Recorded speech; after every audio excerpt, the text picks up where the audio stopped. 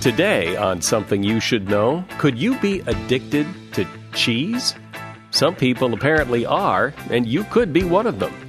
Plus, using your gut instinct to make big life decisions. Is it a good idea?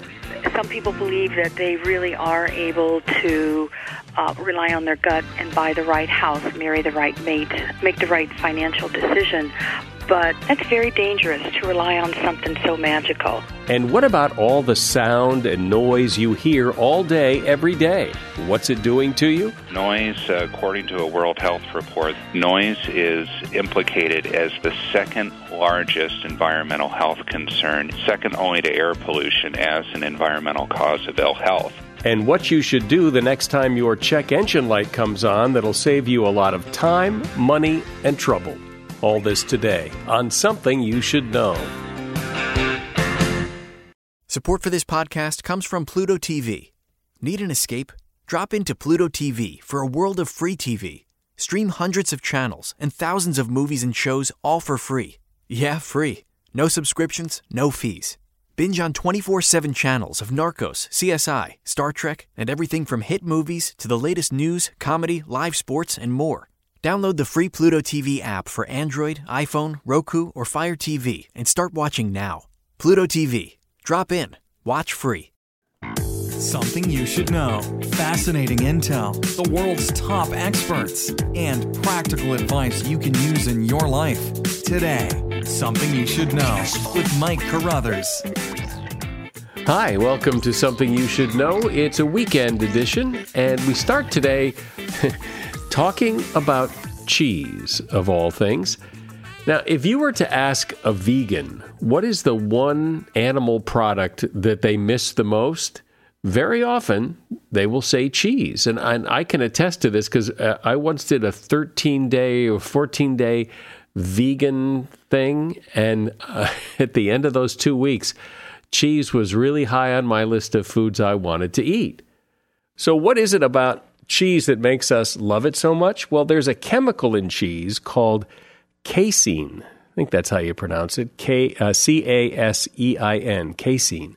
Researchers at the University of Michigan report that casein acts like a drug. In fact, some refer to it as dairy crack.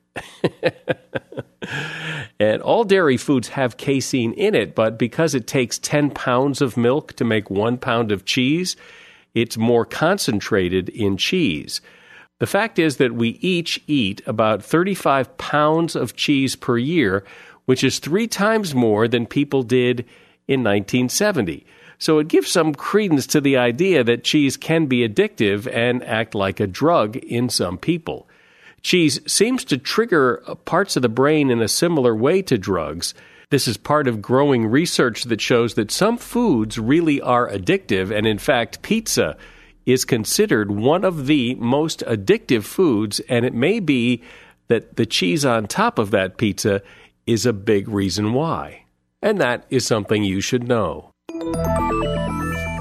How many times have you gone with your gut? You used your gut instinct to make a decision, but what is your gut instinct? Is it intuition? And what is intuition? All these things are hard to define, they're hard to identify, they're certainly hard to locate in the human body. They may, in fact, not even be real, and yet we use our gut or our intuition or our instinct or whatever you want to call it to make a lot of decisions. I know I've relied on my gut, and sometimes my gut was right and sometimes my gut was wrong, which may just be the law of averages at play there. Anyway, Mary Ellen O'Toole is a former FBI profiler, and she is author of the book Dangerous Instincts.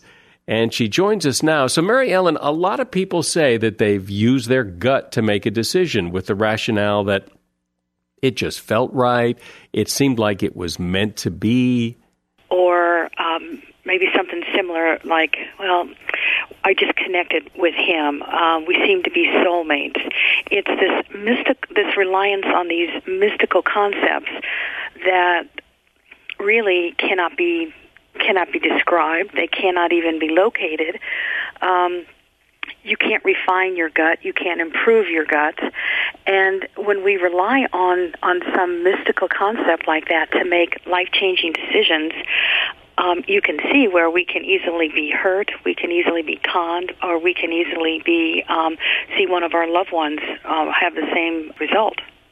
Do you know if there's any evidence that gut feelings are real and ever did serve a purpose and now they don't, or is it just wishful thinking, or what are these gut feelings objectively if we look at them? I've always referred to these gut feelings, gut instincts, as being kind of magical thinking. Some people believe that they really are able to rely on their gut and buy the right house, marry the right mate, make the right financial decision, but they can't really discuss with you how their gut got so much better than my gut. So again, it's magical thinking and self-belief, and it's influenced certainly by things people read and see on television. Are they 100% useless, or are they a good place to start, or do you just throw them out altogether, or what? Here's what I would say about that.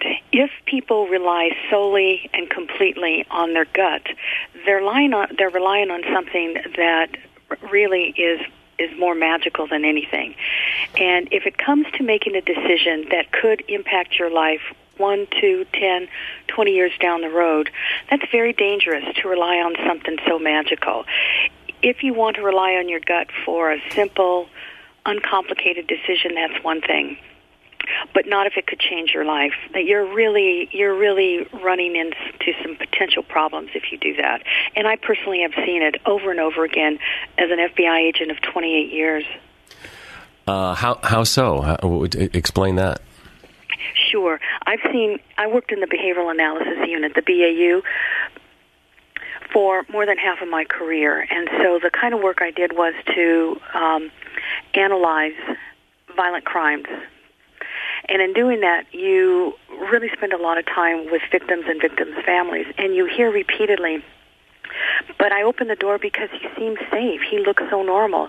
My gut instinct said there wasn't anything wrong with him. I let my children go over to the house for a sleepover because they seemed so nice. I mean, we all go to the same church and school, so my sense was he was fine. And those are all decisions that people make on a very superficial level. I looked at him, he seemed normal. My gut told me to do it, that's magical thinking. They don't rely on a more realistic way of assessing a situation or assessing a person they're about to turn themselves or their children over to. But isn't there a danger, though, of, by definition, your work, you're always dealing with where the gut went wrong. If the gut went right, the FBI and the police don't get involved. What about all the times when you open the door to that guy and nothing happens? Sure, and people are absolutely going to say that. But here's what I would say to those people. If you are a good decision maker, if you go back in your life, go back and take a look at the maybe the 5 most important decisions you've made in the last year, whether it's buy a house, date a person, allow your child to go somewhere. Look at the last 5, 10 decisions you've made in the last year and see how well they were made. See what the consequences were, and see if the results are what you want them to be. And it's my sense, my experience with these kinds of really kind of life-changing decisions, most people are going to say, I wish I would not have done at least 2 or 3 of those things out of the 5. So I actually encourage people to go back and see how good they are at assessing other people and making decisions. And if there's room for improvement, I think that's where dangerous instincts really comes into play. But what about if my son wants to go over to his friend's house? It seems unlikely and unrealistic for me to say, wait, let me call the private investigator first and have the whole family checked out before I let you do that. Yeah, that's not something that you're going to do. And that next-door neighbor may be someone that you know quite well because you've spent time with that family. However, if that next-door neighbor is not someone that you know well because you haven't had the time, or perhaps they just moved in or you've just moved in, what do you know about what's inside that home that you are about to send your 7-year-old son into? Are there weapons around? Are there drugs and alcohol? Who else has access to that home that you're not aware of? Are there dangerous animals in the home? You're sending your son into an unknown world.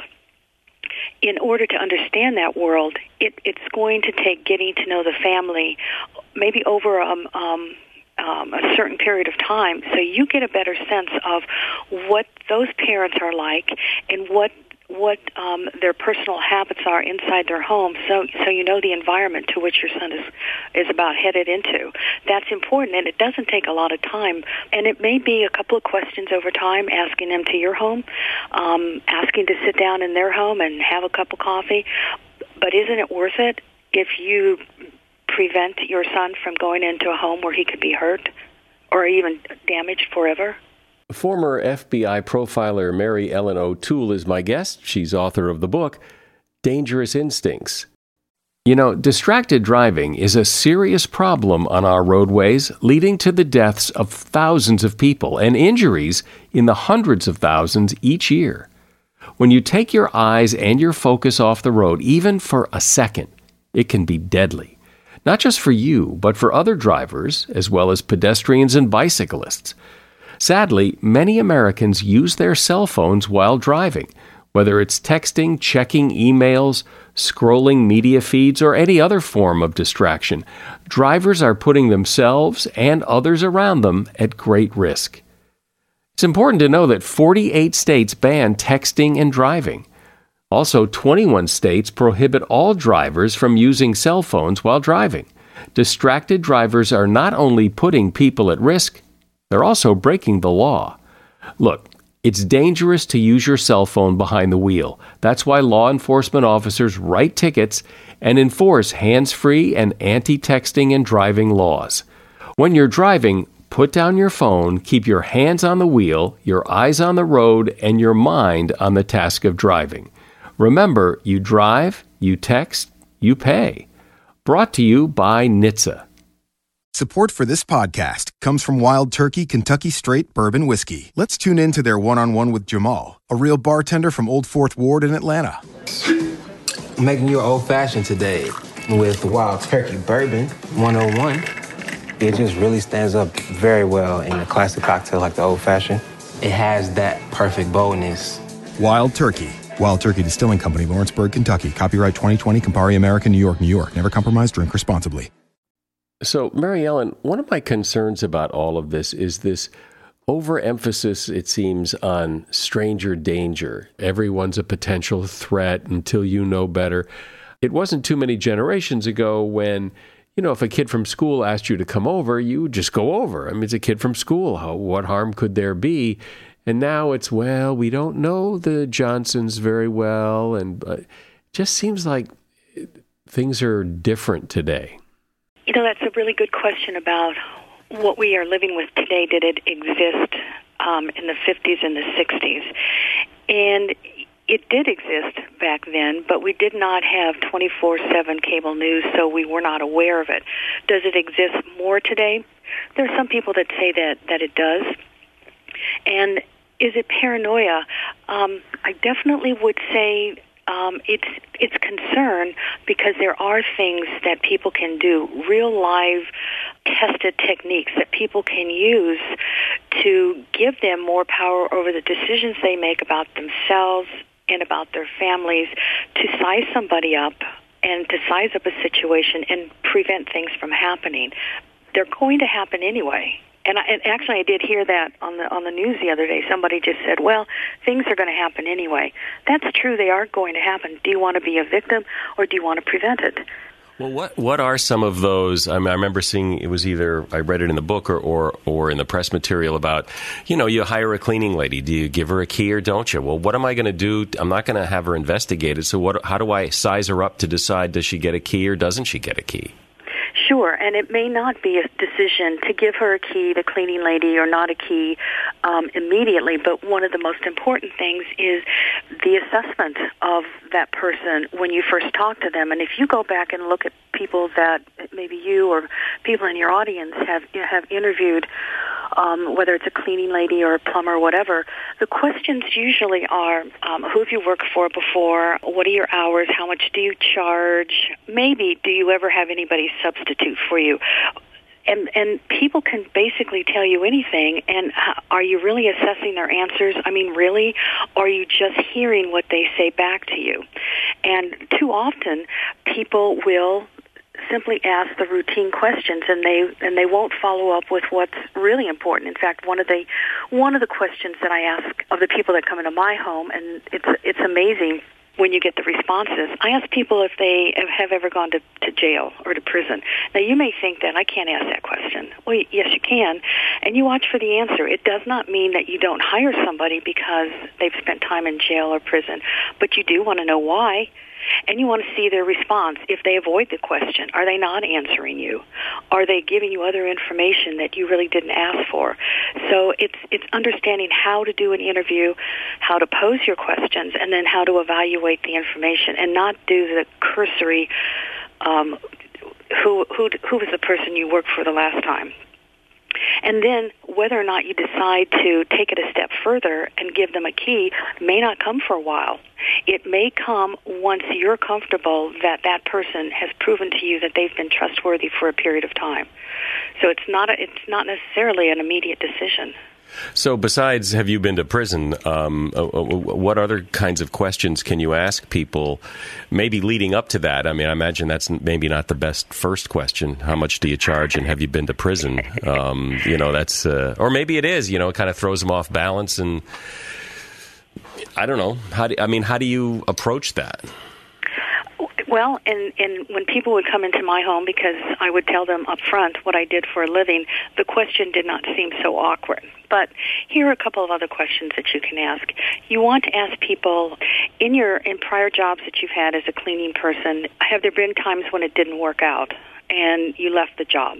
You want to find out where the problems are. You want to find out what they have said about that situation. You want to ask a question like this: if the person you've worked for has been dissatisfied with your work and they told you that, how did you work that out? I mean, what did you do as someone in their employment? What was your reaction to that? You want to find out a little bit more about their personality when there's a problem. Have you ever had someone terminate you because they were dissatisfied or they felt uncomfortable with you? What were those circumstances? You're asking them questions that really require that they give you information about problem areas that they may not otherwise generate if you don't ask. What you're looking for is, yes, you're looking for the answers, but you're looking for their behavior. Are they avoiding your answers? Are they talking about something else? Are they saying, "Oh, no, that could never possibly happen. That never happened"? That's probably pretty deceptive behavior, and I walk you through in Dangerous Instincts. How do you spot deceptive behavior? Are there a lot of protest statements when you ask those questions? I would never. That could never. And you evaluate the totality of not only the content of their answers back to you, but their behavior. So you're looking for content and evidence of deception in their responses. I imagine that people have said to you, and I'd like to get your response, you're just paranoid because of the work you do. You're just too... Your experience is too one-sided, and you just think everybody's a criminal, and that this isn't my world. I've had people say that over the years, but I've actually had more people more often say this: the work you do is absolutely fascinating. The work that you do getting inside of people's heads is incredible. How do you do that? I would love to know more about how you do that. And so it really isn't about the paranoia. It's about understanding people better.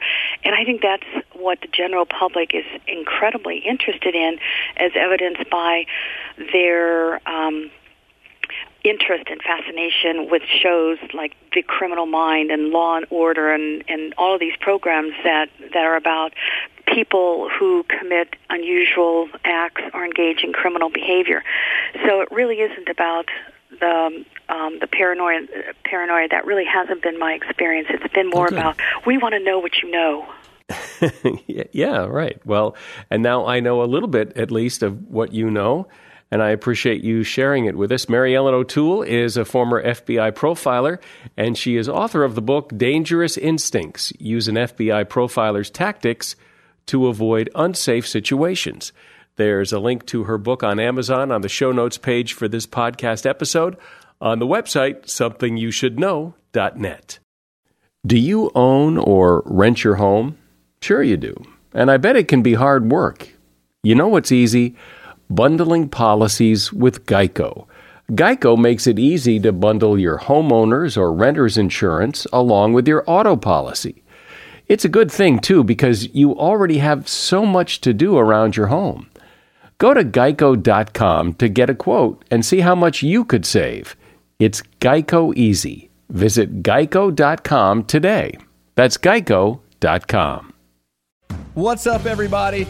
I'm Graham Bunn. So excited to introduce you to Country Shine, where we're talking all things country music. That's right, and I'm Cameron Irwin, co-host and resident country girl at Tinseltown, here to welcome you to the family.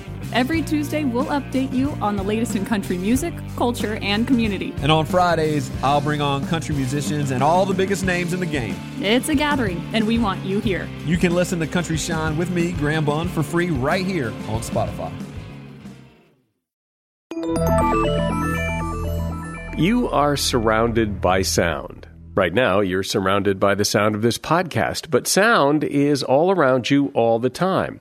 Stop and listen, and you generally can hear something. Sometimes sound is considered wonderful, and sometimes sound is just noise. But all the sound we hear affects us in interesting ways, and that's what Alex Doman is here to discuss. Alex is the co-author of a book called Healing at the Speed of Sound. Welcome, Alex. And so why is our sense of hearing, why is sound so important? Sound's a biological reality of human life. It is the first sense to develop in the brain, develops in utero around the second trimester. So the brain is wired for sound, and there are very few regions of the brain that are not affected by the sound that we take in our life, be it noise or music or our interactions with others. Does it develop because it needs to? The auditory sense develops because from an evolutionary standpoint, we need to hear to survive. When the caveman was alive and he needed to assess his environment for safety and know if the saber-toothed tiger was 200 yards away or 20 feet away, they knew whether or not they had to fight or flee. So it goes to our basic sense of survival, and that's very, very true today. The auditory sense helps tell the brain whether we're safe in our environment, whether we're awake or whether we're asleep. This system is constantly monitoring for safety. So it is an essential sense to our survival. So the sound goes in your ear and it gets into your brain, and then how does the sound communicate with the brain so the brain knows, to flee or to stay, or how does that work?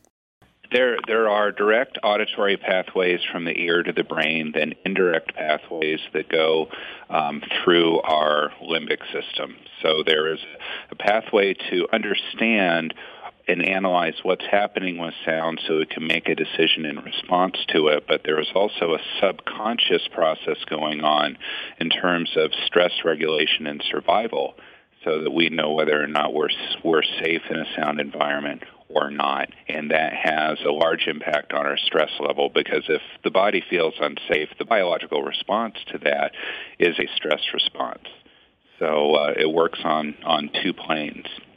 But what about sounds, maybe noise would be a better word, that doesn't necessarily affect us in a way that we need to run away because, we're about to be eaten by a tiger, but just the noise itself just irritates us? Well, not only does noise irritate us, noise, according to a World Health Report that was published this year, Mike, noise is implicated as the second largest environmental health concern in Europe, second only to air pollution as an environmental cause of ill health. Noise, even low-level noise, is having very, very serious effects on our health and our stress levels. And noise is defined by the listener? Noise is defined by the listener, but if you think about it like you're a gardener, and you've got weeds in the garden, and those weeds are competing for the nutrients of the vegetables that you're trying to grow, they're an unwanted nuisance. So if you think of noise as unstructured sound that is not providing a health benefit, but rather detracting from your health, that's how I would use a simple noise definition. So, it has no nutritional value. So knowing what you know, how do we use the sound for better and eliminate sounds that cause problems? So the first step is to be aware of your sound environment and take any steps you can to avoid noise or reduce the noise in your life. The second is to create a good sound diet, to make conscious choices about the sound that you're taking in your body, just as we make conscious choices about the food we eat. The other thing that we ingest all the time is sound.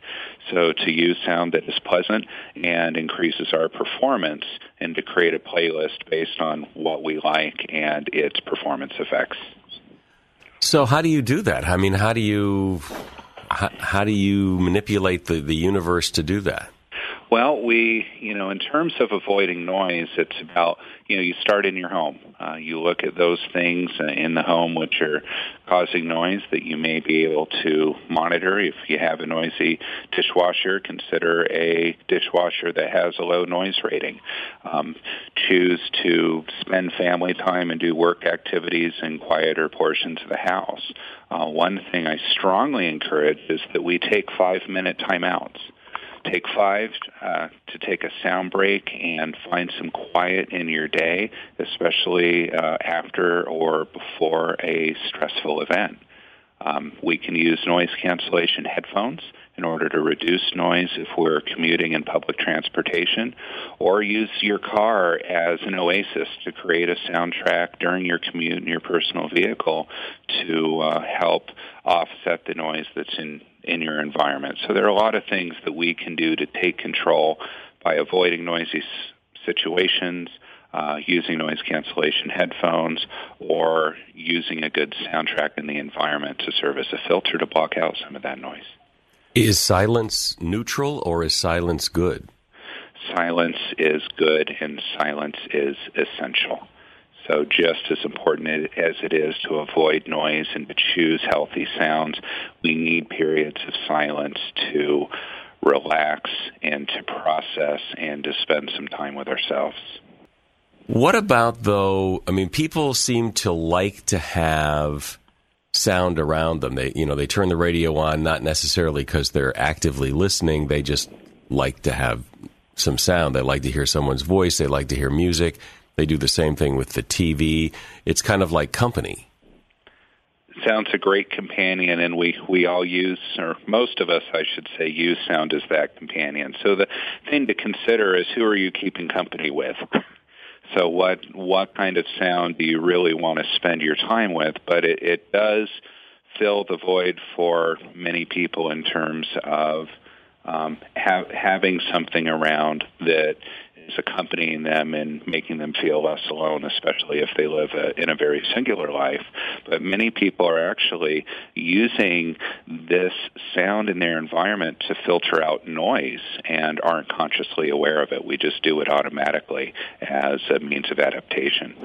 I imagine people have preferences about the sound and the noise in their life. For example, at night, my wife likes to have the air filter going or a fan going. She likes that white noise while she sleeps. It helps her sleep.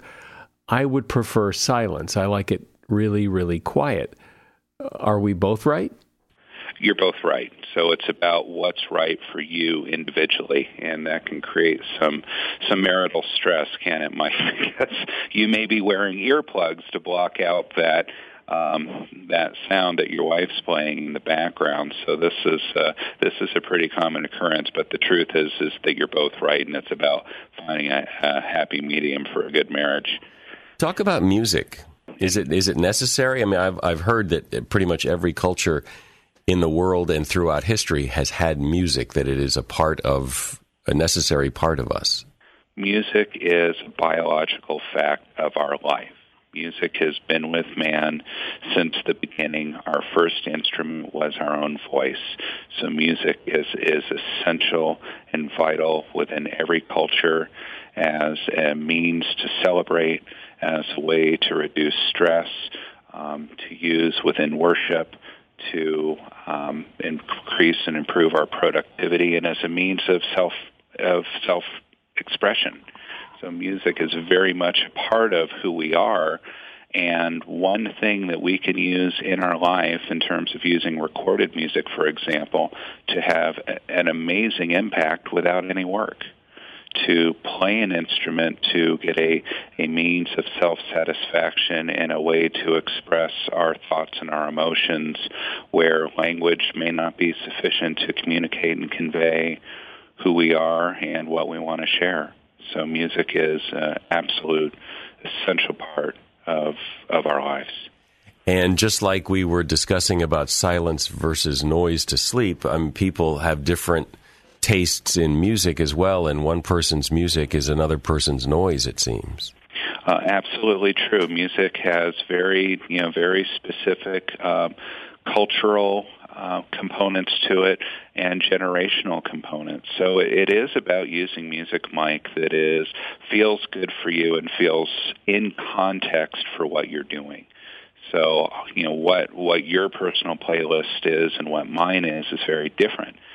Comment on the more recent phenomenon now where people have earbuds in their ears pretty much all day long, and they've pretty much blocked out the world in favor of listening to whatever it is they're listening to.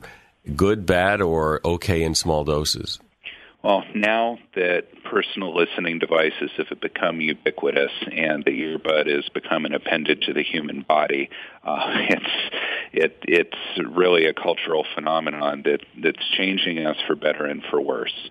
The for worse is because of the long battery life these devices have, and the fact that the headphones that insert into the ear canal don't block out background noise level. We're listening longer and we're listening louder than we ever have.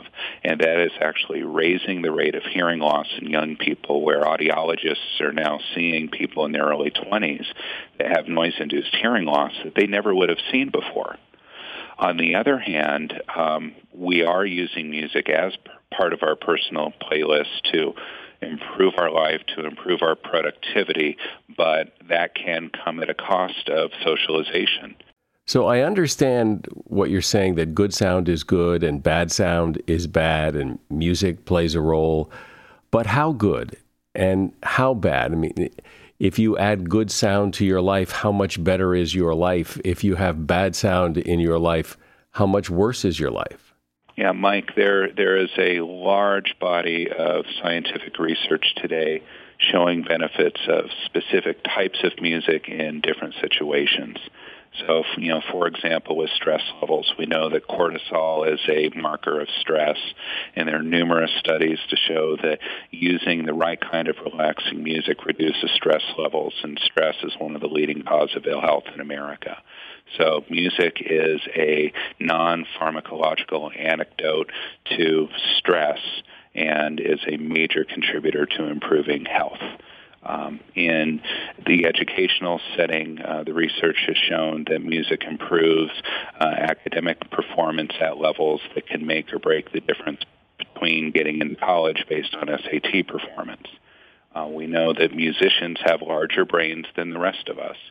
Numerous imaging studies have shown that musicians, especially the longer they play and the more they play, actually develop regions in the brain that are larger than other people, which then improve their life performance. And some evidence is showing that music can actually have an impact of prolonging our mental acuity and memory and cognitive performance. So as we look at a very large aging population in our country, 74 million baby boomers concerned about their health, they can use music to help prolong their mental acuity, maintain their hearing, and live a higher quality of life. But do people adapt if you're in a noisy environment and you haven't been? Over time, will you adapt to it, and any stress that it created in the beginning dissipates? Well, we all have adaptation responses to our environment, and even though we're adapting and habituating to the environment, the negative impact of that noise on our body is still happening. It's just whether or not we're consciously processing that, but the harm is being done. Is there any particular type of music or any particular type of sound that seems objectively to be especially good for people? Well, what we help people to understand in our book is to break sound into three basic categories: first gear, second gear, and third gear. First gear would be low-frequency sounds, more in the bass range, that are at tempos of below about 60 beats per minute. So that's the tempo and pacing in the music. That music is soothing and calming, slows breath rate, slows heart rate, and is used to help manage stress. Second gear would be mid to high frequency sounds with a moderate tempo of 50 to 90 beats per minute. We would use that to optimize focus, concentration, and work performance. Then third gear would have a wide frequency range and faster tempos above 90 beats per minute that increases heart rate and energy level, the kind of music that we'd use to motivate or energize ourselves when exercising or trying to be really productive. So just by breaking music into those three gears, we can take the music in our playlist, categorize it in terms of those gears, and then really put it to work in our sound diet. Well, you've probably made people think about their sense of hearing and all the sound around them more just now than people have probably thought about it their whole lives. So thank you. Alex Doman is author of Healing at the Speed of Sound, How What We Hear Transforms Our Brains and Our Lives. There's a link to Alex's book on the show notes page for this podcast on our website, somethingyoushouldknow.net. And finally today, on Something You Should Know, let's talk about car trouble. Because if you own a car, sooner or later, you will have car trouble. What you may not know, though, is that beginning with the car model year 1996, all cars, trucks, and vans have what's called onboard diagnostics, or OBD. So if your check engine light comes on, you can figure out what's wrong all by yourself. You have to purchase a scan tool, and, they're a little pricey. They can go upwards of $100 or so. You can buy them online or at an auto supply store, and then you plug this device. Usually it's under the dash. You plug it in, and it gives you a readout. It's a code, and then you look up the code in the book that came with the scanner, or you look it up online, and now you know what's wrong with your car. According to car care expert Lauren Fix, you can save a lot of money over the long run because when you know what's wrong with your car, no one can try to sell you unnecessary repairs or tell you something's wrong that isn't, because you'll know exactly what's wrong. It can also save you money and time because you can call around and get price quotes for the repair before you take it in. Now, since you will use this scan device so infrequently, here's a great idea, is to get the neighbors together, or if you have family that live in the area or other friends, you can all chip in and buy this thing for $100, and then it doesn't cost so much. And that is something you should know. And that's it for this weekend episode. I'm Mike Carruthers. Thanks for listening today to Something You Should Know.